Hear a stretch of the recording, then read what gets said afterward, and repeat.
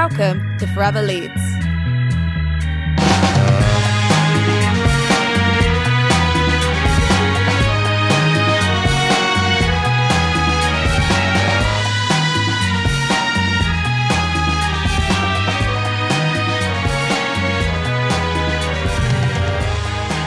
Hello and welcome to another edition of Forever Leeds, the podcast for everyone who's ever been a student at Leeds or might fancy becoming one. All brought to you by the University of Leeds Advancement Team. I'm Rich Williams. It's been a very busy term and life here on campus is as buzzing as ever.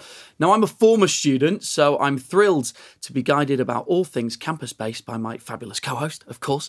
Third-year film, photography and media student and presenter on Leeds Student Television. Very busy indeed. Georgia Lake. Georgia, welcome back to the podcast. Thank you very much. How are you doing? I'm very good, thank you. I've never been in the Worsley building before. This is my first time in this building. How exciting. So, a new part of university for me. We're actually recording this today on quite a momentous day for the city because King Charles is in Leeds today. Are you covering that on Leeds Student TV? Has the royal household offered you the exclusive interview? We've not got an exclusive interview. I think we've sent a few unlucky frashers out with phones just to try and get some sort of little shots. So yeah, we'll see how it goes. Maybe there'll be a video out soon. Okay, good luck with that. Just to paint a picture here at university, it's autumnal. Half the trees have given up and the leaves have fallen off. The other half are still sticking with it for now, but it's a lovely scene and it's really, really busy here at the moment. And we have a very, very busy podcast coming up for you on Forever Leeds. So, Georgia, what's coming up? So, on this episode, we're talking to superstar writer, podcaster, and former Leeds student Pandora Sykes. Pandora studied English literature at Leeds, and her experiences here have helped her become the voice of a generation through her writing on culture, life, and love. Also, Leeds is known for its wet weather, and while this might have led to many drenched walks home after a big night out, it's also been a source of inspiration for weather wizard Dr. Jim McQuaid. Plus, we'll hear from the legendary former Leeds economics and sociology student Bill Bruford, ranked as one of the 20 greatest drummers of all time by Rolling Stone magazine. And it all started with a brief but fascinating time at Leeds. And you all remember the refectory, right? We'll be dropping into one of the most beloved places on campus for a taste of student life right now. If you have any memories of the refectory, please do tweet us at Leeds Alumni. We'd love to hear about your experience and also what you think of the podcast.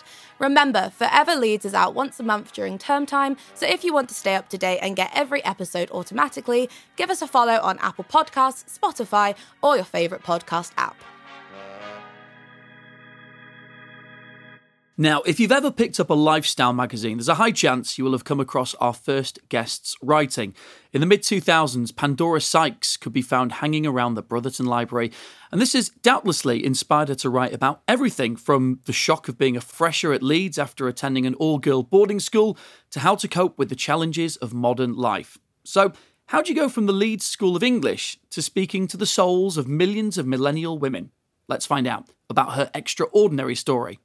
Hi, I'm Pandora Sykes. I'm a journalist and author and broadcaster. I have made some podcasts and some audio documentaries for the BBC, and I also host a podcast series called The Missing about long-term missing people. I decided to go to Leeds. Well, I saw that it was quite good for English. I think it was in the top 10, and I had a lot of friends going to Leeds that year.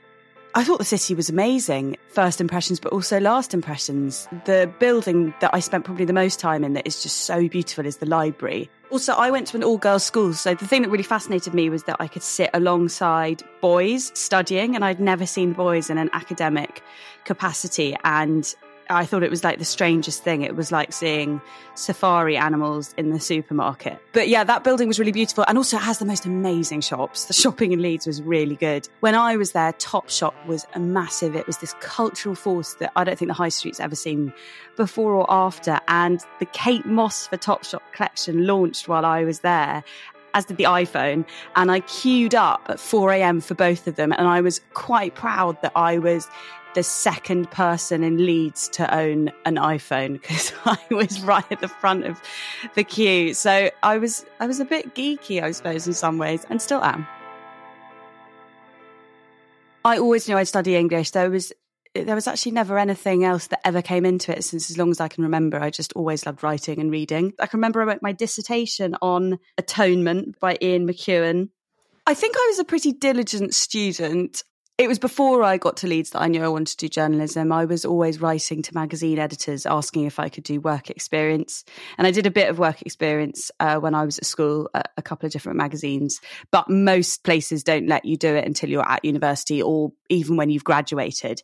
So I just did a lot of sort of reaching out to people, and sometimes really kind editors would reply. I remember Sue Pert, who was the then editor of You magazine, which is the Daily Mail's weekend magazine.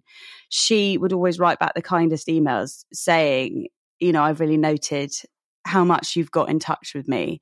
And I then later did go on to run a startup, a fashion startup for the Daily Mail, the year after I graduated, because Sue put my name forward to one of the associate editors. So even if at the time it felt like I wasn't really getting anywhere, I think it was really useful writing these love letters from afar, because it helped when I came out the other side.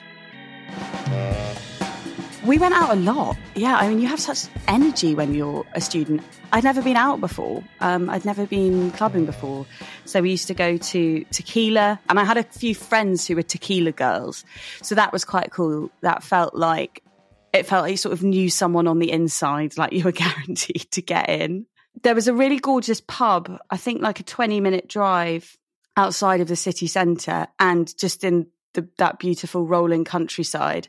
It did an amazing chicken pie, and I can't remember the name of it, but every so often my friends and I would go and have lunch there and then go for a walk. And it reminded you that you were in Yorkshire, because Leeds is so metropolitan and it's so high density with students. I think it's got more universities in one area than sort of any other place in the UK. So you just forgot that you were actually in a place of like stunning beauty. So I actually really loved coming outside of that sometimes and remembering where you were. I spent a lot of time in the Hyde Park pub. I just remember that it was just an incredibly cheap night, and it would be absolutely freezing, and we'd all just bundle up in huge parkas. It was also the time for it, the kind of mid-noughties, and sit outside the pub for hours. And it was amazing because you just knew you'd always see your friends there. And I kind of miss that now.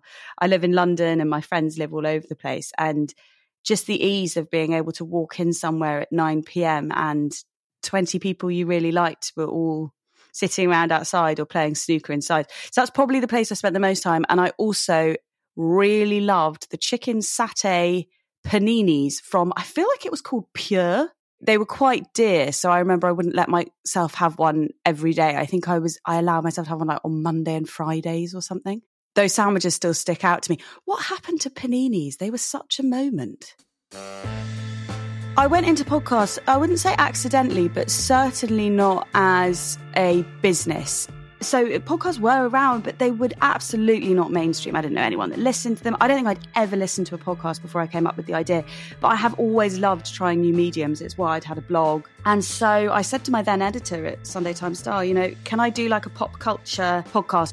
And I said, and can I do it with Dolly, who was the new dating columnist there, who is now a, incredibly successful novelist and memoirist and has just written a show for the BBC. And she was my friend. So they said yes. It did moderately well. And then about 6 months later, I decided to leave the Sunday Times, but we couldn't take it with us. And so we decided to start it again from scratch. And we called it The High Low, which was based on Tina Brown's concept in the 80s of high-low journalism, basically fusing lowbrow and highbrow. That's what she did at Vanity Fair, and it's my favourite type of journalism. And I think it's much more true to how people live, which is that you're interested in politics and global issues, but you might still watch reality TV or have an interest in a particular celebrity, or be tickled by a ridiculous animal story, which are our favourite genre of story on The High Low. And we always knew it would only last 4 years. I don't know why, we just always had it in our heads, but we just forgot to tell people until about 3 weeks before, and there was such an outpouring of love and kind of grief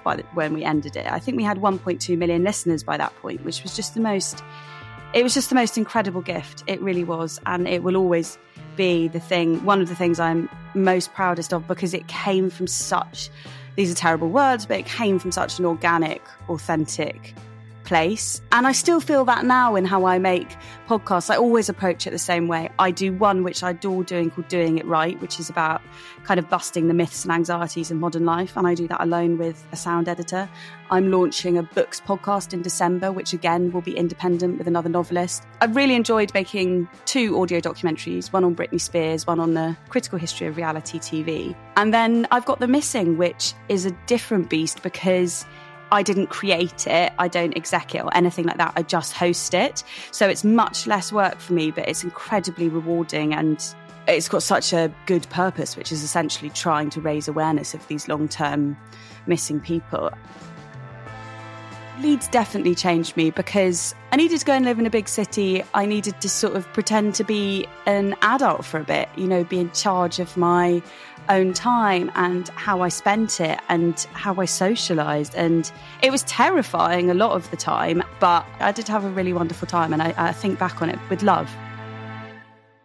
Thanks, Pandora, for that insight into the world of literature, love and Leeds. Next up, raincoats at the ready. Here in Leeds, there's no shortage of clouds, but the wild West Yorkshire weather has proved a source of inspiration for our next guest. Jim McQuaid from the School of Earth and Environment is an Associate Professor of Atmospheric Composition. He's appeared on TV shows such as Operation Cloud Lab, Secrets of the Skies, Richard Hammond's Wild Weather, and has been a regular contributor to the local radio legend Paul Hudson's Weather Show.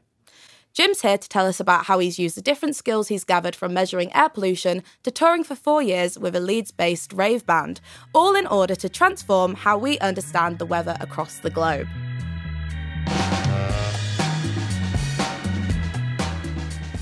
Dr. McQuaid, first and foremost, welcome to Forever Leeds. Thank you. I think you're the only person we will definitely have ever had who has weighed a cloud.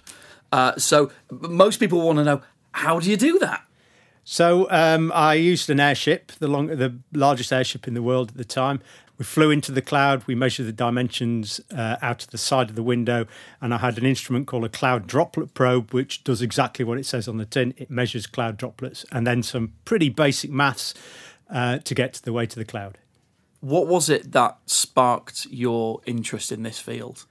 Well, I originally did a chemistry degree, and I've always liked taking things apart. If you speak to my mother, they didn't always go back together successfully. So, making measurements, I've always enjoyed that. So the opportunity to do this and do it in exotic places, flying around an aircraft and things like that did appeal. And also, it's something that's valid. People can understand that it's good to measure pollution or gases or aerosols that are impacting the climate. And with the cloud droplet probe you're talking about, you can apply that technology to other things as well. So the instrument that we use to measure the cloud droplets is quite an expensive instrument. They cost between £50,000 and £100,000. But we can use exactly the same principle, the same physics, which is basically shining a laser light at particles that they come past, which will actually measure the size of them and count them. So we can use this instrumentation to measure particulate matter, or what people would think about as air pollution. So we can use these instruments in the city centre. We also use them outside just to see how clean the air is 20 miles from Leeds. And we also used exactly the same instruments in a clean facility at the university to measure how effective masks are during the COVID pandemic, because they're aerosols as well. COVID is airborne, as you probably know, but we can measure them using exactly the same technology. Nice. And then also you've made clouds on television before. How easy is it actually to make a cloud? It's relatively easy because what we used, slightly flippant, you may have been in supermarkets where some of the vegetable counters and fresh herbs and things like that, there's like a mister, and this is simply a piezo system that generates very, very small droplets. And that's probably the easiest way to generate a constant flow, because we wanted a sort of constant uniform flow of clouds to actually illustrate what we were showing on the programme. I'm never going to go to the supermarket and look at the frozen owl in the same way now. It's going to be totally different. Talk to us a bit about the Greenland ice sheet, because I know you've worked there and you camped out there as well.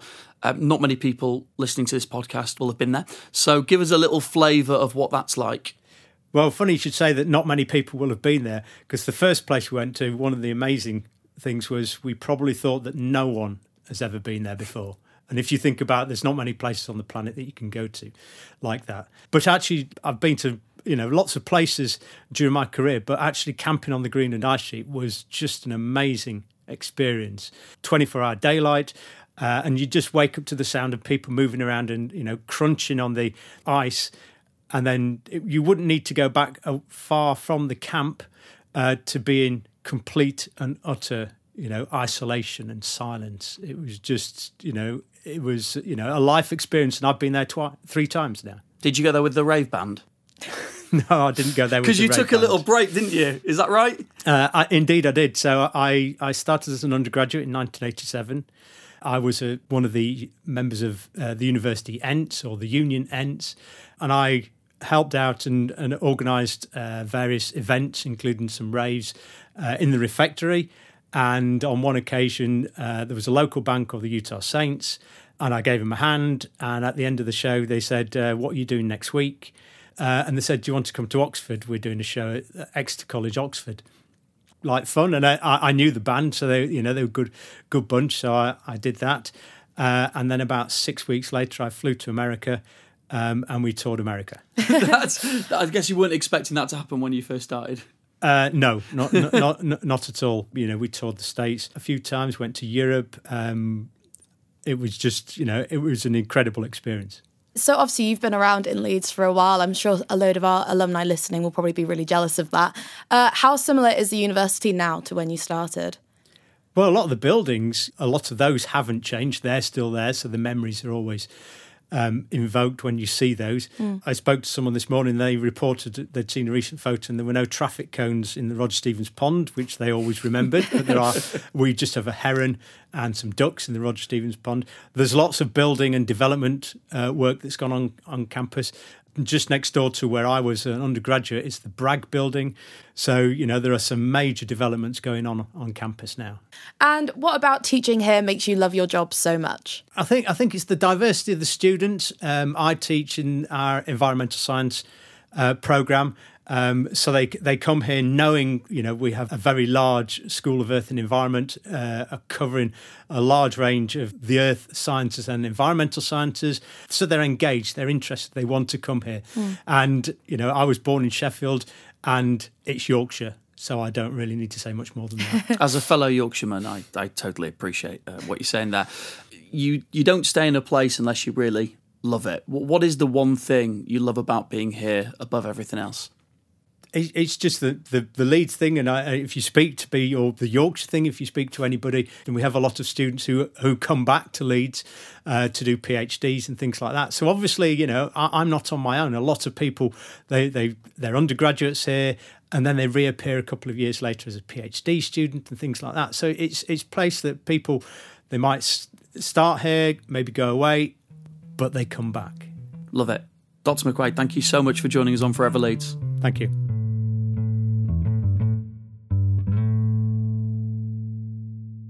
Now, music is a central part of any university experience, but here at Leeds, our vibrant music scene is an art form. And our next guest, music legend Bill Bruford, has definitely helped to put Leeds on the map by playing the drums in Yes, King Crimson and Genesis. Bill tells us about how he helped to create the gig culture that continues today.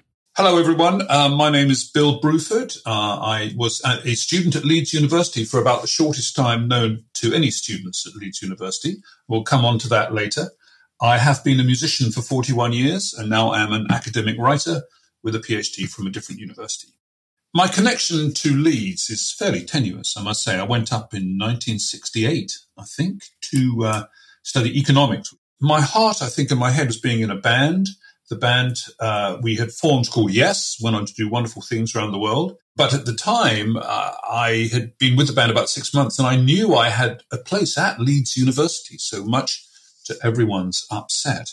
I fear I absconded to Leeds University. Sure enough, a few months later, the band turned up at the university because Leeds University had the most fantastically huge pocket of money in which to buy bands. And on a regular Saturday night, you might have 4 bands. And it was a great place for music.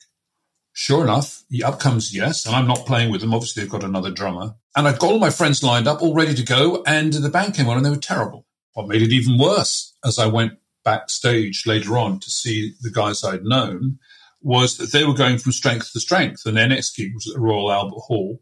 And how could I possibly desert them at their time of need? So sure enough, I zoomed down the motorway, played the Royal Albert Hall show. Then, one thing led to another. I thought I really should probably leave the university. I did ask them that they could maybe keep my place warm for a year, but that was not to happen. I was listening to a lot of music when I was at school and learning to play the drums, age 13, 14, and there was an older guy leaving the school I was at, and he was the drummer. And he said, well, you seem to be interested, Bill, in playing the drum set, so why don't I show you a few things and you can do all the stuff that I've done. And he was great, but this was jazz. We were jazz musicians. I thought I was going to be a jazz musician. I had no idea, or very little idea about rock and pop. I thought jazz was great, so we had Art Blakey, we had Joe Morello, all supported by the fabulous BBC TV show called Jazz 625, which was kind of prime time, I think at 6:25 on Saturday nights. Me, aged 14, I was hysterically in love with the whole thing. I couldn't understand how great this was, and I couldn't understand how these people made the music up, apparently, as it went along. I couldn't understand how the drummer at the back seemed to know everything that was happening, and whenever he went quiet, they all went quiet, and he controlled the thing.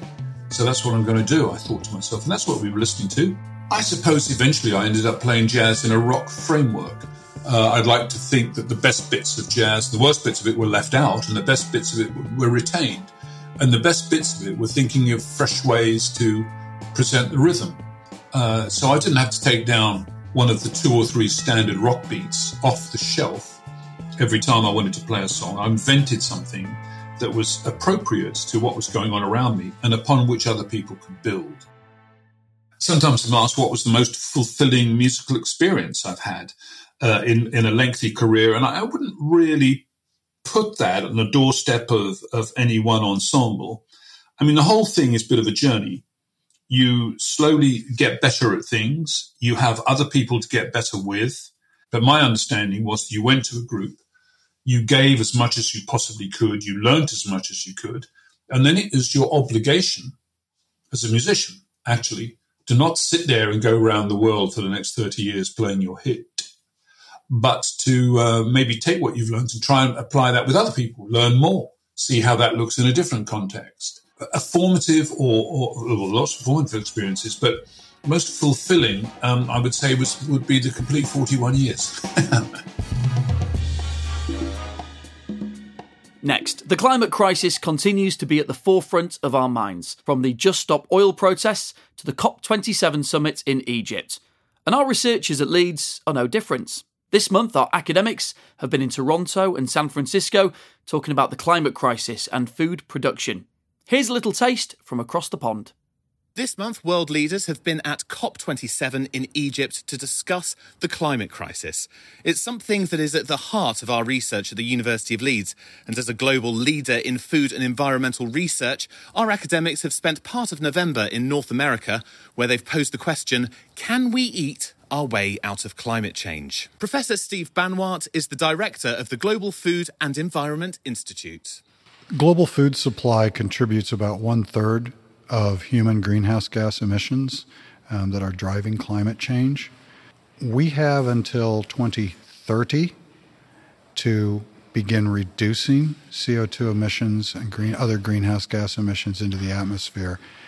If we delay this beyond 2030, we risk very seriously the more catastrophic consequences of climate change, which will include insufficient rainfall in certain parts of the world to grow sufficient food for the world's population. It's really important and really necessary that we're connected with leaders on agriculture and on science, research, technology, and with communities in Canada and the U.S., both because of the wealth of these nations. They are major food-consuming nations, and of course, they're incredibly important breadbasket nations. Professor Steve Banwart was also joined by Leeds alum and chairman of Ocean Spray, Peter Dillon. COP27, bringing together of nations from the entire world, is meeting in Egypt at the moment to find agreement and to shape a way forward to tackle climate change. And on the topic of food supply, those of us who are working at interface between science, evidence, and policy, we are very aware that COP26 last year in the UK did not really address the issues of climate and food. The tour has also been a chance for our alumni from San Francisco and Toronto to get a little taste of Leeds in North America. My name is Jigisha Dalakia. I studied my master's in biosciences. I graduated in 2006. I was really looking forward to meeting other alumni from Leeds, also to see how University of Leeds is doing now, how much it's changed in the past 15 years. So I was very excited to come. My name's Gabriella Douglas. I studied architecture and civil engineering at the University of Leeds in 2013, but it was an exchange program. I did love my experience at Leeds. I'd love to reconnect with people like-minded, and also coming from an architecture and engineering background, I'm very interested in anything to do with climate change and how I can contribute in my industry and also my daily life.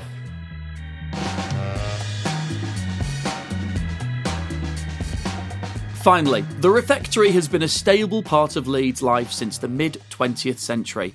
It's where artists and bands like The Who, Jimi Hendrix, Led Zeppelin, Bob Marley, and more recently The Killers and Youngblood, or Leeds' very own Corinne Bailey Rae, have all performed. These days, it's more commonly used as a place to catch up with friends over a bit of grub. But what makes it so unique and well-loved? Our very own hotshot student producer Tom Davey joins students and staff as they chow down on the refectory's tasty offerings to find out.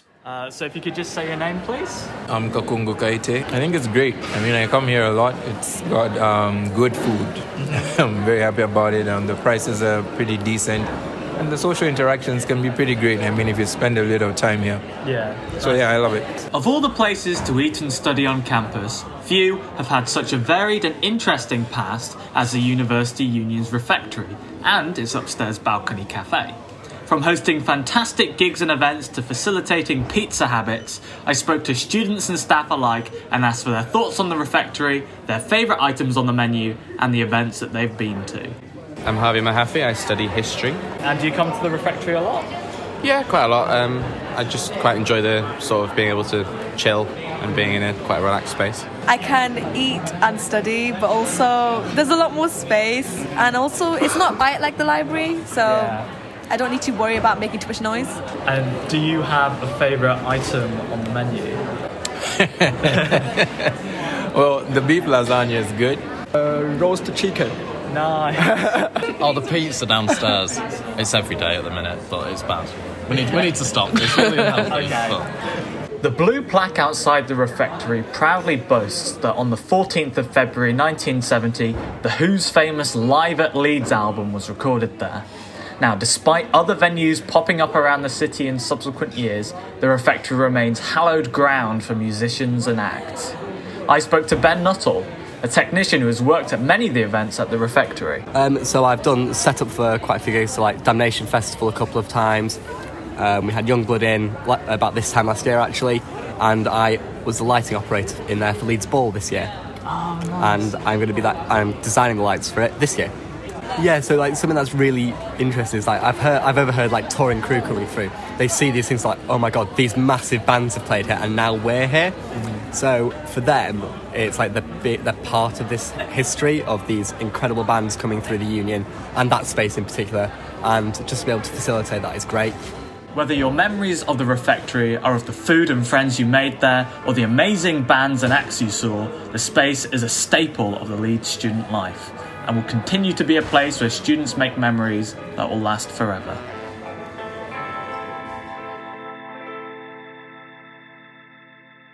And that's the end of November's edition of Forever Leeds. We hope you've enjoyed it.